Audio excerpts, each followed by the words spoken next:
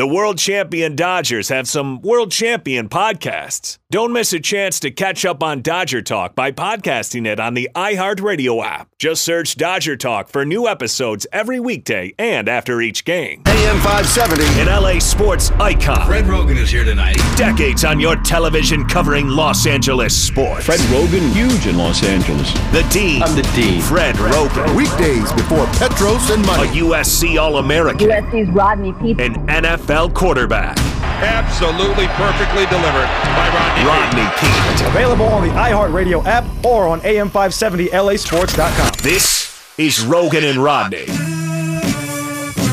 And we continue. Fred Rogan and Rodney Peete on AM 570 LA Sports. Later on this hour, Rodney, I think this is pretty interesting.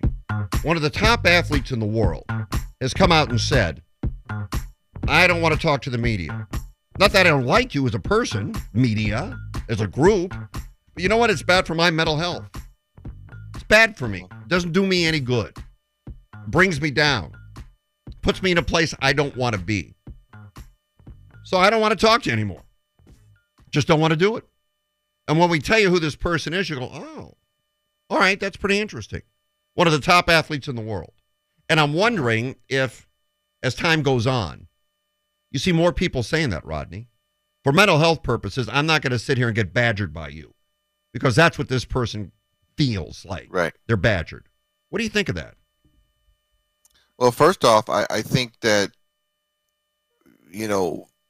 mental health has such a stigma on it, especially when it comes to sports or anyone in the public eye. Like a lot of things that, people feel like athletes or entertainers can't be human or don't have human issues. That's number one. And it is a absolute real thing that if not treated, not taken care of, could be very dangerous. And so, and it's something that it should not, and you cannot take lightly. And if there are things that trigger some of your depression or thoughts or your mood swings or whatever internally, then you have to address it and talk about it and speak up about it. So if there is something that triggers you and puts you in a certain state mentally, then and your doctor is telling you that this is one of the things that you probably shouldn't do, then you got to listen to that. I have no problem with it. I think it's a fascinating topic, and we're going to get to that coming up here at the bottom of the hour.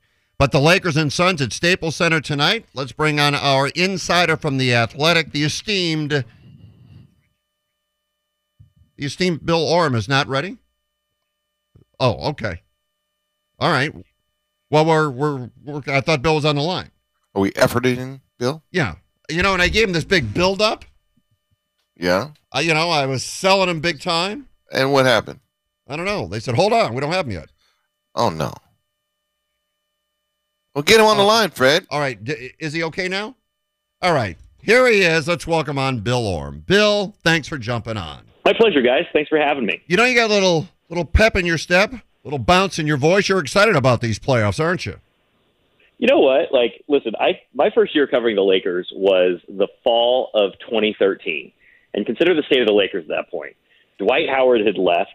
Steve Nash was barely hanging on to a playing career. Kobe Bryant had a torn Achilles. Mike D'Antoni was the coach. And the Lakers have not played a home playoff game since the spring before that.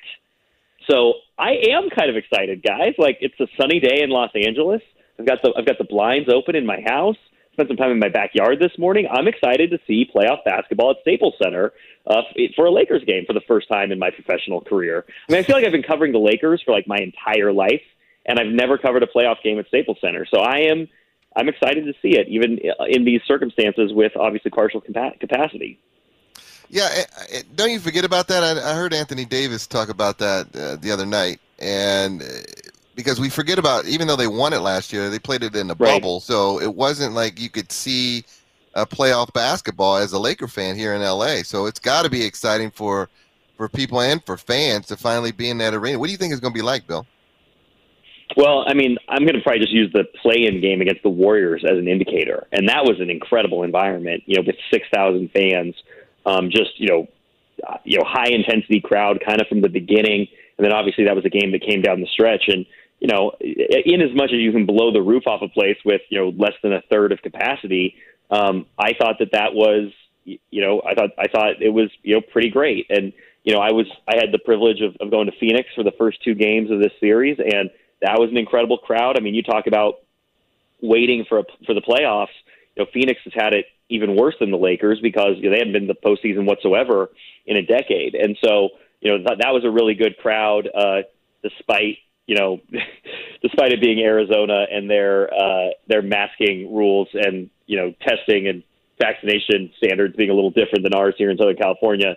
It was still pretty incredible to be within that crowd. So, I'm hyped up for the playoffs just because you're seeing it around the league, full houses and, energized arenas, obviously some bad fan behavior, but in general, it's been great to have fans back in the building. Yeah, well, full houses like in Phoenix, not a full house here. How much of a difference will the number of people in the crowd make?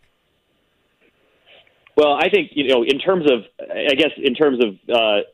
impact on the game, I think, the Lakers probably are pretty acclimated to it now after, having played a couple playoff games. But in terms of just, an impact of having, the biggest crowd that we've seen at a Lakers game this year, I think there's going to be a real energy in the building. And I think it will, because it's been so long since we've seen a full house at Staples Center, a third or whatever we're going to be at, 7,500 people, is going to feel like a full house because we haven't seen of 2020. And, as someone who has sat through just dozens of games at an empty Staples Center where the only people sitting in the stands were Rob Pelinka and Kurt Rambis and Anthony Davis's driver or something like that. Like it's just a very, sparse, situation where you had 2 guys sitting in the 200 level running the soundboard to pipe in the fake crowd noise and then some media members, to be in a place that's going to be popping with, real stakes. I mean, even that Warriors game, was a playoff game in a sense, but, that would have been, that would have put the Lakers potentially in position for 8th. It wasn't necessarily a win or go home situation. And this isn't either, but it's a real playoff series and people understand the stakes of a playoff series, particularly when you're the 7 seed trying to topple a 2 seed. So I think it's going to be a lot of fun, and it's going to be, I'm curious to see who's there also. We haven't seen some of our favorite Lakers celebrities courtside. My friend Diane Cannon owes me some brownies still, and she hasn't had a chance to bake them up and bring them to me. I need to check in with Diane and see if she's coming tonight because she hasn't an order to fulfill for me. And then Jack Nicholson also we haven't seen at games, and so we saw some celebrities at that play-in game. Michael B. Jordan and Drake were there. But I'm ready to get back to some of the old Hollywood figures that we're used to seeing: Andy Garcia, Rodney Peete, the real heavy hitters. Yeah, I'll be a few rows back from those courtside. But yeah, I love it. You threw out the Diane Cannon. I love that reference. So we saw the real, I guess, Anthony Davis in Game 2, Bill. He said it himself. I don't think he needed to hear everyone across the country saying he stunk it up in Game 1 and he needs to play better. He knew that, I think, as soon as that game was over, that in order for the Lakers to have a chance to win, he needed to step up. And it was more than just his play, Bill, to me. It was his attitude. It was almost like he was playing angry. He was talking a little smack. Is that what we're going to see going forward? At least I hope so. Yeah, someone kicked him in the butt so he could kick Jay Crowder in the. Yeah. Yeah, No, I agree. I mean, it was just a much more aggressive AD, and it's so funny to me not in a funny ha-ha way, but you go back to last year, the start of the playoffs. The Lakers lose Game 1 to the Portland Trailblazers, and AD really put that loss on his own shoulders. Now he had 28 points in that game. But he said he hadn't played up to his own standard, and he really did kind of the same thing in the 2 days between Games 1 and 2 against the Blazers last year in the bubble. Kept to himself, kind of sulked, watched the film, kind of really got very introspective, and then came out and had a huge Game 2. And so we've kind of seen him follow this pattern before. And, listen, that's not what anybody remembers about Anthony Davis in the playoffs last year. It wasn't his Game 1 disappointment against Portland. It was that he might have been the Lakers' best player over the course of the entire playoff run, hitting big shots, turning in huge 40-point performances in critical games, starting at center in Game 6 of the finals. So I would look at what he did in Game 2 much more as a harbinger of what the rest of the playoffs might look like for Anthony Davis. Now, he would be the first to tell you, he said, still too many jump shots in Game 2, wasn't getting to the rim enough.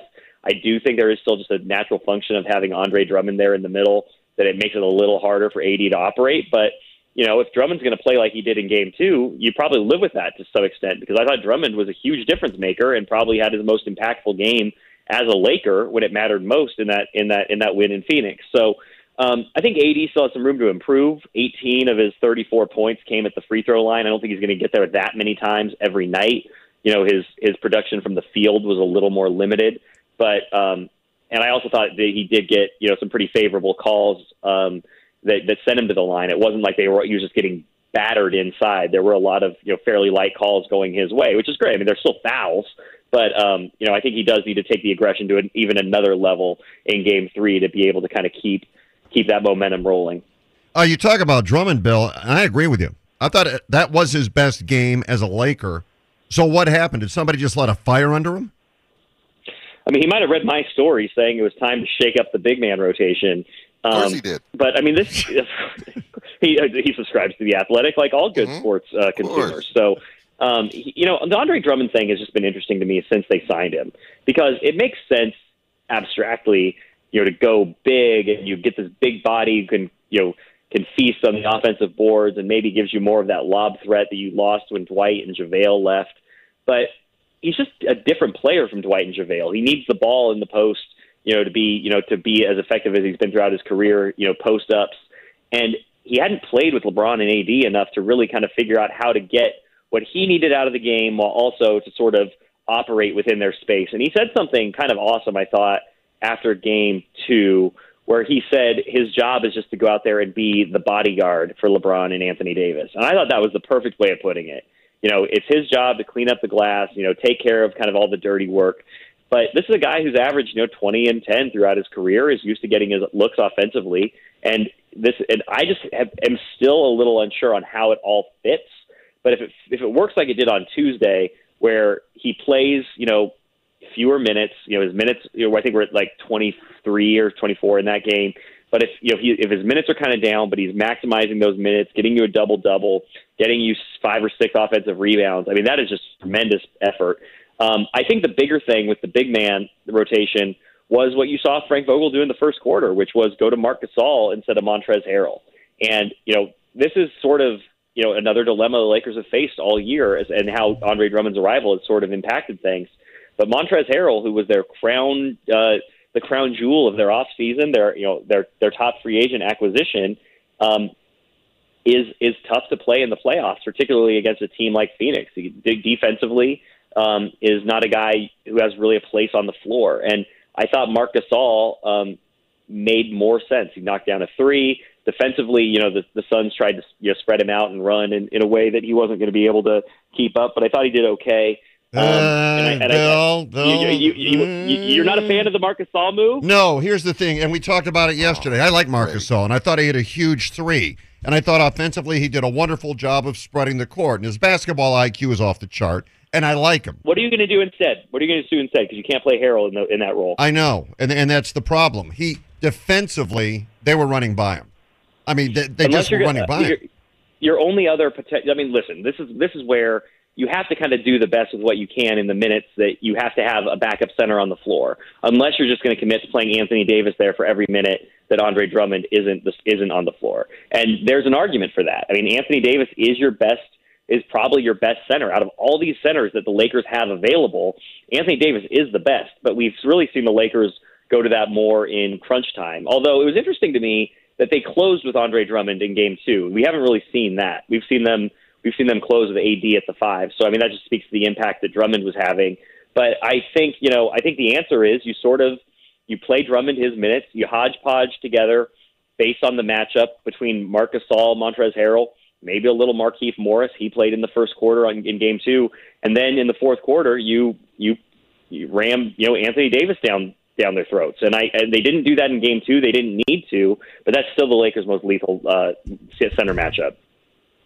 Yeah, no doubt. One other thing I saw in Game 2 was, we know LeBron is going to be LeBron. We've said that over the last couple of years, and we just, as you mentioned, AD was probably the best player in the bubble last year. They don't win unless AD asserts himself. But what I saw LeBron just, talking about leadership And there was one particular play late in the game where he passed to wide open Caldwell Pope, who made the extra pass. And then there was a timeout. He got all over Caldwell Pope about not taking that shot. And I was thinking about that, and we talked about it yesterday. And that, to me, is the difference with the Lakers superstars and the Clippers, because I don't see anyone on the Clippers having that conversation with someone like LeBron had the conversation with Caldwell Pope. You know what was incredible to me was that was such a fiery moment where you look at LeBron, you didn't know better. You know, you think he's about ready to, trade him to, to a minor league team in Anchorage based on that exchange. Yeah. And then you wait an hour post game, you hop on Instagram, and Kentavious Caldwell Pope is posting that clip himself and saying this is what leadership looks like. I mean, that's what it's like to play with LeBron James. I mean, he's not for everybody, and he is a he's a demanding superstar, but I mean, I would not be surprised if Kentavious Caldwell Pope comes out and is really aggressive in Game 3. And I know he was aggressive in Games 1 and 2, but he missed shots and then he kind of stopped shooting. And I thought he gave up, passed up some really good opportunities. Theoretically, ostensibly, he's the Lakers' probably best floor spacer, at least with that first unit. He's the guy you want shooting it. So he needs to be taking more than 4 shots. If he's 0 for 4, he needs to keep shooting. And if he doesn't make them, you kind of live with that, but that's his role on this team. And I thought he was too passive in Game 2, which was too bad because otherwise he had, a really nice game defensively, had some great moments on Devin Booker. And I'm sure you guys have discussed, but I mean, he was plus 19, which was best on the team. And it's one of those things where he had a good game. His only job is not to make threes, but it is half of his job, 3 and D.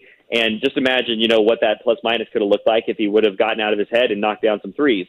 But we've, seen KCP do this, and this is kind of part of his arc with the Lakers. And you can even go back to earlier this season.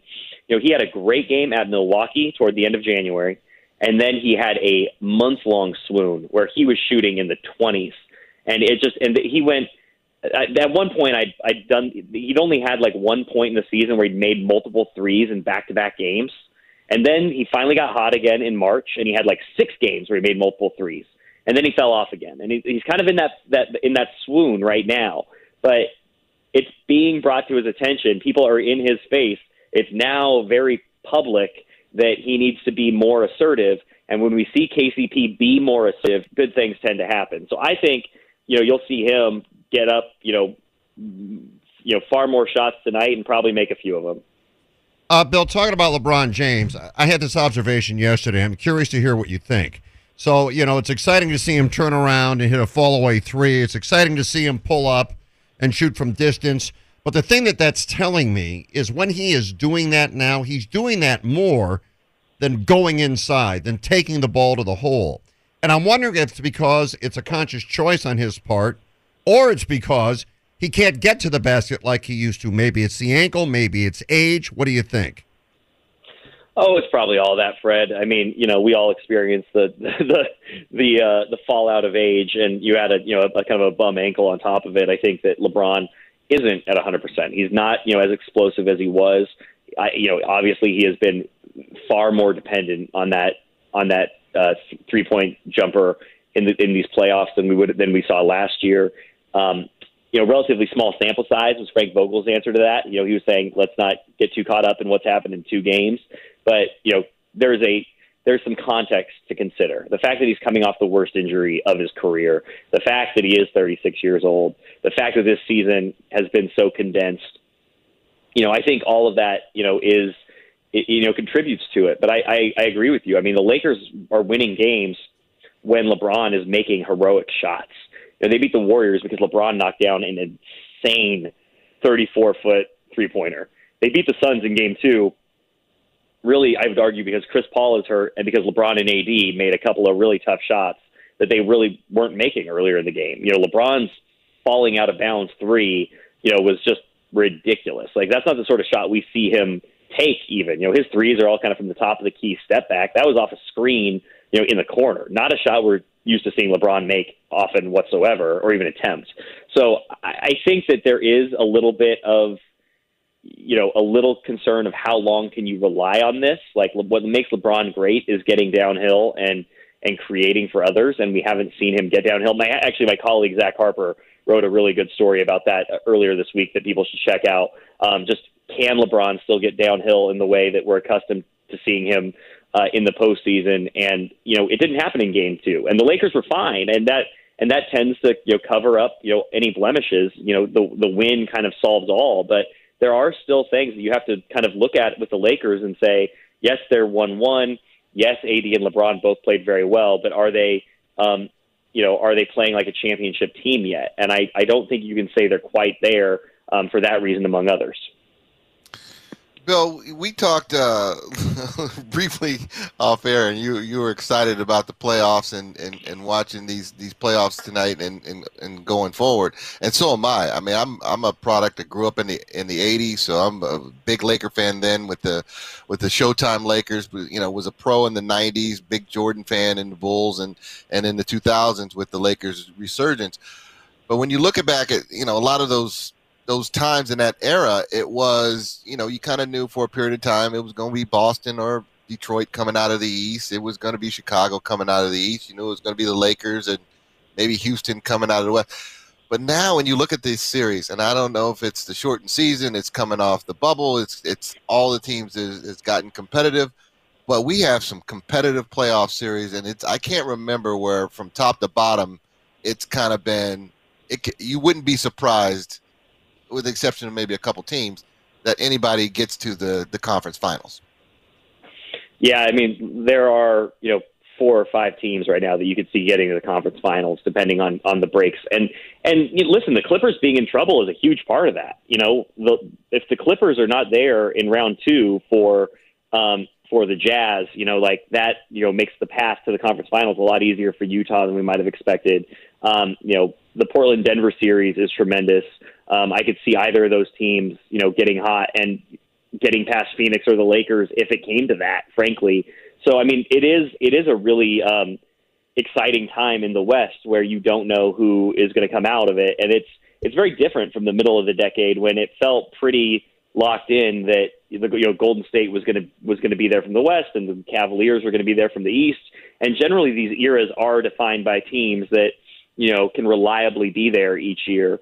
And, the Lakers might be that team of this era, but it isn't, we haven't seen it in consecutive years yet. And that, obviously the Lakers feel somewhat vulnerable this year.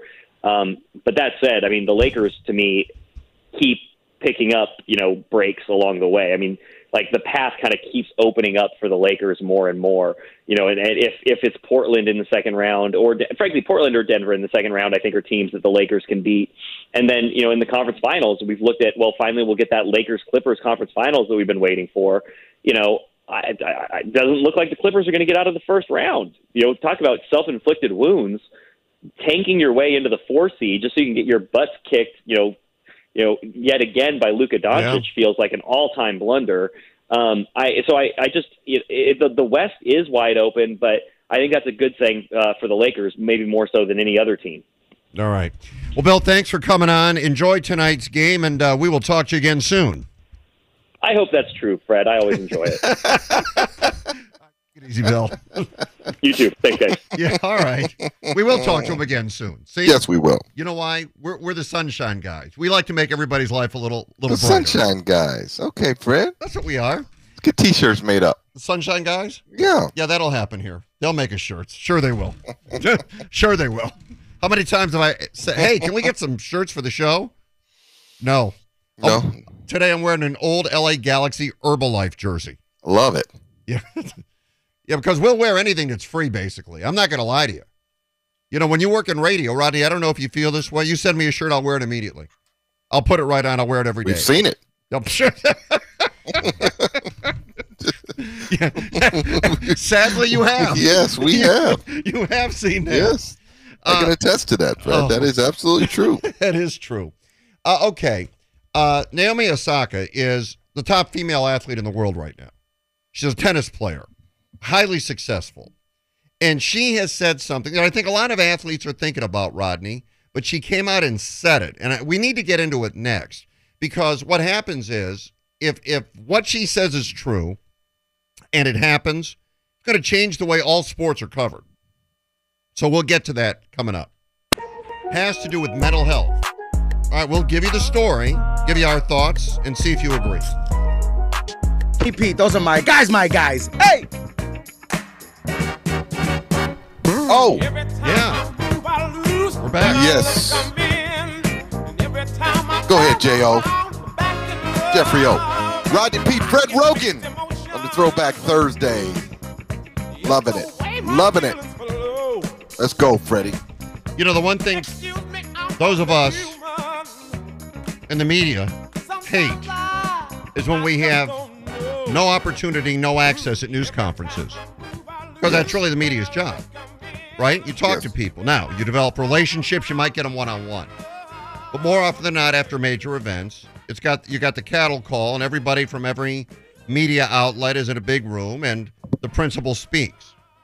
So Naomi Osaka is one of the top, well, she is the top female tennis player. She's actually a four-time major champ.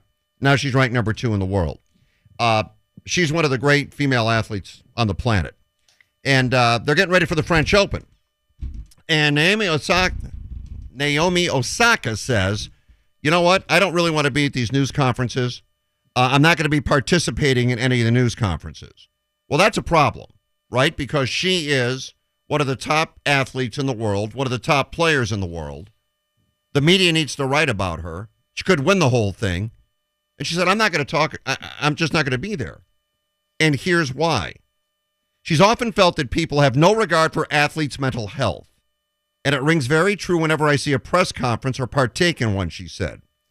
We're often sat there and asked questions that we've been asked multiple times before, or asked questions that bring doubt into our minds, and I'm just not going to subject myself to people that doubt me. She shared video clips of Venus Williams and Marshawn Lynch, presumably to emphasize the fact that the relationship between athletes and the media is a problem. She doesn't want to put herself in a position because of her mental health to have to sit there, defend herself, justify herself, answer questions over and over. So they can be fined up to $20,000 for skipping a news conference at a major tournament. And Osaka said she hoped her fines would be put toward a mental health charity. Now, this strikes right into the core of the media. So you know this is something the media is going to be upset about. If athletes decide we're not going to talk to you, it is required by the NBA, the NFL, Major League Baseball. You have to attend these news conferences. Mm-hmm. You played. What do you think when she says this is bad for my mental health? Well, I'd turn around on you, Fred. You're the media. You've been in those situations, and what do you feel when an athlete doesn't want to talk? She cited Venus Williams, but she also cited Marshawn Lynch. You remember Marshawn Lynch, because it was required, and his famous quote was, "I'm just here because I don't want to get fined." But he never really said anything. Never got anything, even though they continued to try all up until the time he retired. They kept trying to get him to say something, but he wouldn't. So I put it on you first to say, you know, how do you feel as a member of the media for such a long time when an athlete, or how you feel about her saying something like this? All right, so should I put on my news cap, my television news cap? I'll wear that to start. Yeah, that's the cap you wear. You wore it for years, so yeah. Okay, it's unacceptable. You have an obligation. Because really, when we cover sports, you know what we're doing? We're just giving you free publicity. That's all. You're not paying for this. We talk about your brand. We talk about your product. And in doing so, we promote it. We give people a platform and a venue to discuss it, to keep it relevant. So, yeah, I think if you do that for a living, you probably go, you need to answer the questions. Now, I'm going to flip it on you, Rodney, a little bit, okay? I'm not so sure, and my brethren would not like to hear this. I'm not so sure it's that necessary anymore. And here's why. When I started in the business, there was nothing called social media. In social media, you deal directly with your client, with your consumer. If you're an athlete, you're a brand. You know what? You can talk directly to your consumer, to your client. You can tell them what you want to tell them. You can avoid things you don't want to discuss. You can connect with people and you don't need the media as the messenger anymore. I'm not telling you anything you don't know because you've already seen it. It's online. It's an alert. It's on Twitter. It's on Instagram. Athletes can talk directly to the people that they want to talk to and that are interested in them. That's why, quote unquote, building brands is so important. Now, what should the media do in today's world? The media provides checks and balances. So an athlete can say whatever they want and talk directly to their client, to their customer. The media has to provide perspective, checks and balances. That being said, Rodney, there are people listening to the show right now that only want to hear from the people they want to hear from, and they don't care what anybody else thinks. They don't care. If LeBron James says something, that's gospel. If I can pick it apart, they don't want to hear it because he is talking directly to his customer. So I understand her saying, I'm not going to do this for my mental health. She's basically saying, I want to stay focused. I don't want any doubt. By talking to you, I doubt myself, and then I can't perform as well. It's also a millennial thing. It's a younger people thing. They don't want to be questioned. They just want to live. So do I get what she's saying? Yeah. But my question to you then is this. Mental health. Is talking to the media in those giant settings bad for a player's mental health? Depends on the person. Absolutely depends on the person. Everybody's different. Everybody's emotional, mental makeup is different. Some guys are sensitive. We talk about this all the time. In whatever workplace you're in, but as we talk about it in sports, for me, there were certain guys that were emotionally, mentally fragile that I couldn't yell at. I couldn't scream and get in their face and talk to them a certain way because you may lose them, and lose them meaning that they would shut down, go into a shell and not want to perform. And then there's other guys I could cuss out on a regular basis and they would respond to that. So everyone is absolutely is different. And I'll disagree that it's a millennium thing. I think if you go back in time with athletes and when it started with media press conferences after sports games and events, that nobody really liked them because I think sometimes the athletes are portrayed in a different light. And you can go on for, a minute or two describing something, and that's not what comes out usually, back in the day, that's not what came out in the next day paper. Yeah. And so there's always been a distrust from athlete to media situation going on. But I am not the one, or no one media person or anyone is the one to question someone else's mental state, mental health, because it's a real thing. And it's been such a topic that has been swept under the rug and kept in the shadows for such a long time. And people still don't want to really, really address it. And you're seeing that more and more. It's a stigma. I think when, even up until last year, as we talked about, and Paul George talked about, I was going through it. It was in not a very good place in the bubble, and people took it as being soft and weak and all those type of things that you heard when he came clean. Kevin Love came clean, and people looked at it as being soft and weak. And so I look at it as a real thing. Is it yes? Is it an obligation? Yeah, it comes with the territory. And it comes with playing a sport. But I think for her, because it is an individual sport, it makes it even more difficult because you can't go, okay, Tom Brady's not talking, he doesn't talk to the media, but we can talk to the wide receiver, we can talk to the running back, we can talk to the defensive back or somebody else and get the story of what happened. But in tennis, it's an individual sport, so there's no one else for the media to go talk to and address. And maybe there's a different way to handle it. Say, I'm not going to go to the press conference, but I will answer 10 questions. I'll write them down, and I'll have an answer for all those 10 questions. But I'm not going to sit in front of a podium where people are firing off questions. Why did you do this? What were you thinking there? because I want to protect my mental state, and I'm not as mentally strong as some of the other people. Remember, the media has always been the messenger. That's why the media existed. That's why the media got paid. The media was the messenger. The media doesn't really need to be But the problem is the media has not always been the true messenger. That's fair. But I'm saying, the line, don't shoot the messenger, the old line, well, because the media was the messenger.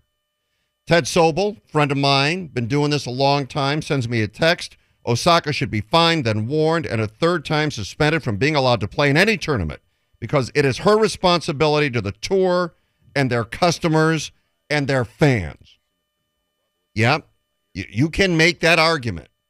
But I could, Ted, with all due respect, and we've been doing this a long time, make this argument. She can do all of that individually on her social media. She can tell the story of what she did in that match. There's no checks and balances. It's only her side. Trevor Bauer has his own YouTube channel. He can say whatever he wants, and the people interested are going to watch that. My kids do. There's no checks and balances. Do we live in a world? Yeah, but you say that as if there's checks and balances on the media. Look what we go through in the media and just outside of sports and the political arena that we just lived through for the last 4 years. There's no checks and balances on any side. So to suggest that, only on the athlete side, there's no checks and balances because he wants to tell his story on social media, which has changed the game. He wants to tell the story of what happened in the game on his perspective and not let it get clouded because somebody wanted to frame a question or frame a topic a certain way. Right. No, I'm going to say it to my 2 million followers. And if you want to hear what happened in the game, I'll give it to you if I'm Trevor Bauer on my YouTube channel. If I'm Naomi, you'll hear from it on my Instagram story. I'll tell you about what happened in the game. But I'm not going to sit there and be berated by somebody that wasn't out there playing. See, and that's my point. I actually agree with you, which is bad for me. I agree with you, which is bad for my business. Because my business will change. Well, it has changed. Anybody that does it the way they used to, nobody's watching it anyway because it's changed and you have to adapt. But when I say checks and balances, and you make a great point, what checks and balances? What checks and balances? Everybody's on one side or the other of everything, and it's hard to get checks and balances. And the checks and balances oftentimes are what the one side wants you to know. They'll dig in on that. All I'm saying is this. I get it. It's bad for my business, but I get what she's saying. I think you can communicate directly with people, your customer, your consumer, through social media. I think it makes the media's job very difficult.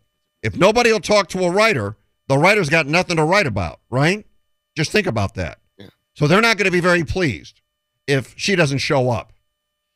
I need to write a story, and I got nothing. She's not here. But you know what? It's kind of on the media to figure out what to do next. Actually, I should be completely against this, Rodney. And I'm really okay with it. Yeah, but see, you cut me off. That's why I hate the media, Fred. You know, when we come back, Kevin, I want to do a shout out real quick. Okay? Do that when we come back. AM 570 KLAC, 98.7 KYSR, HD2. Los Angeles. Available anywhere using the iHeartRadio app. I mean, that is just sad. Sad sack of the day. Oh, that's right. We're going to do it real fast. We're going to do it real fast. I know. The world. Surprised I snuck it in today, huh? Yeah, you did sneak it in.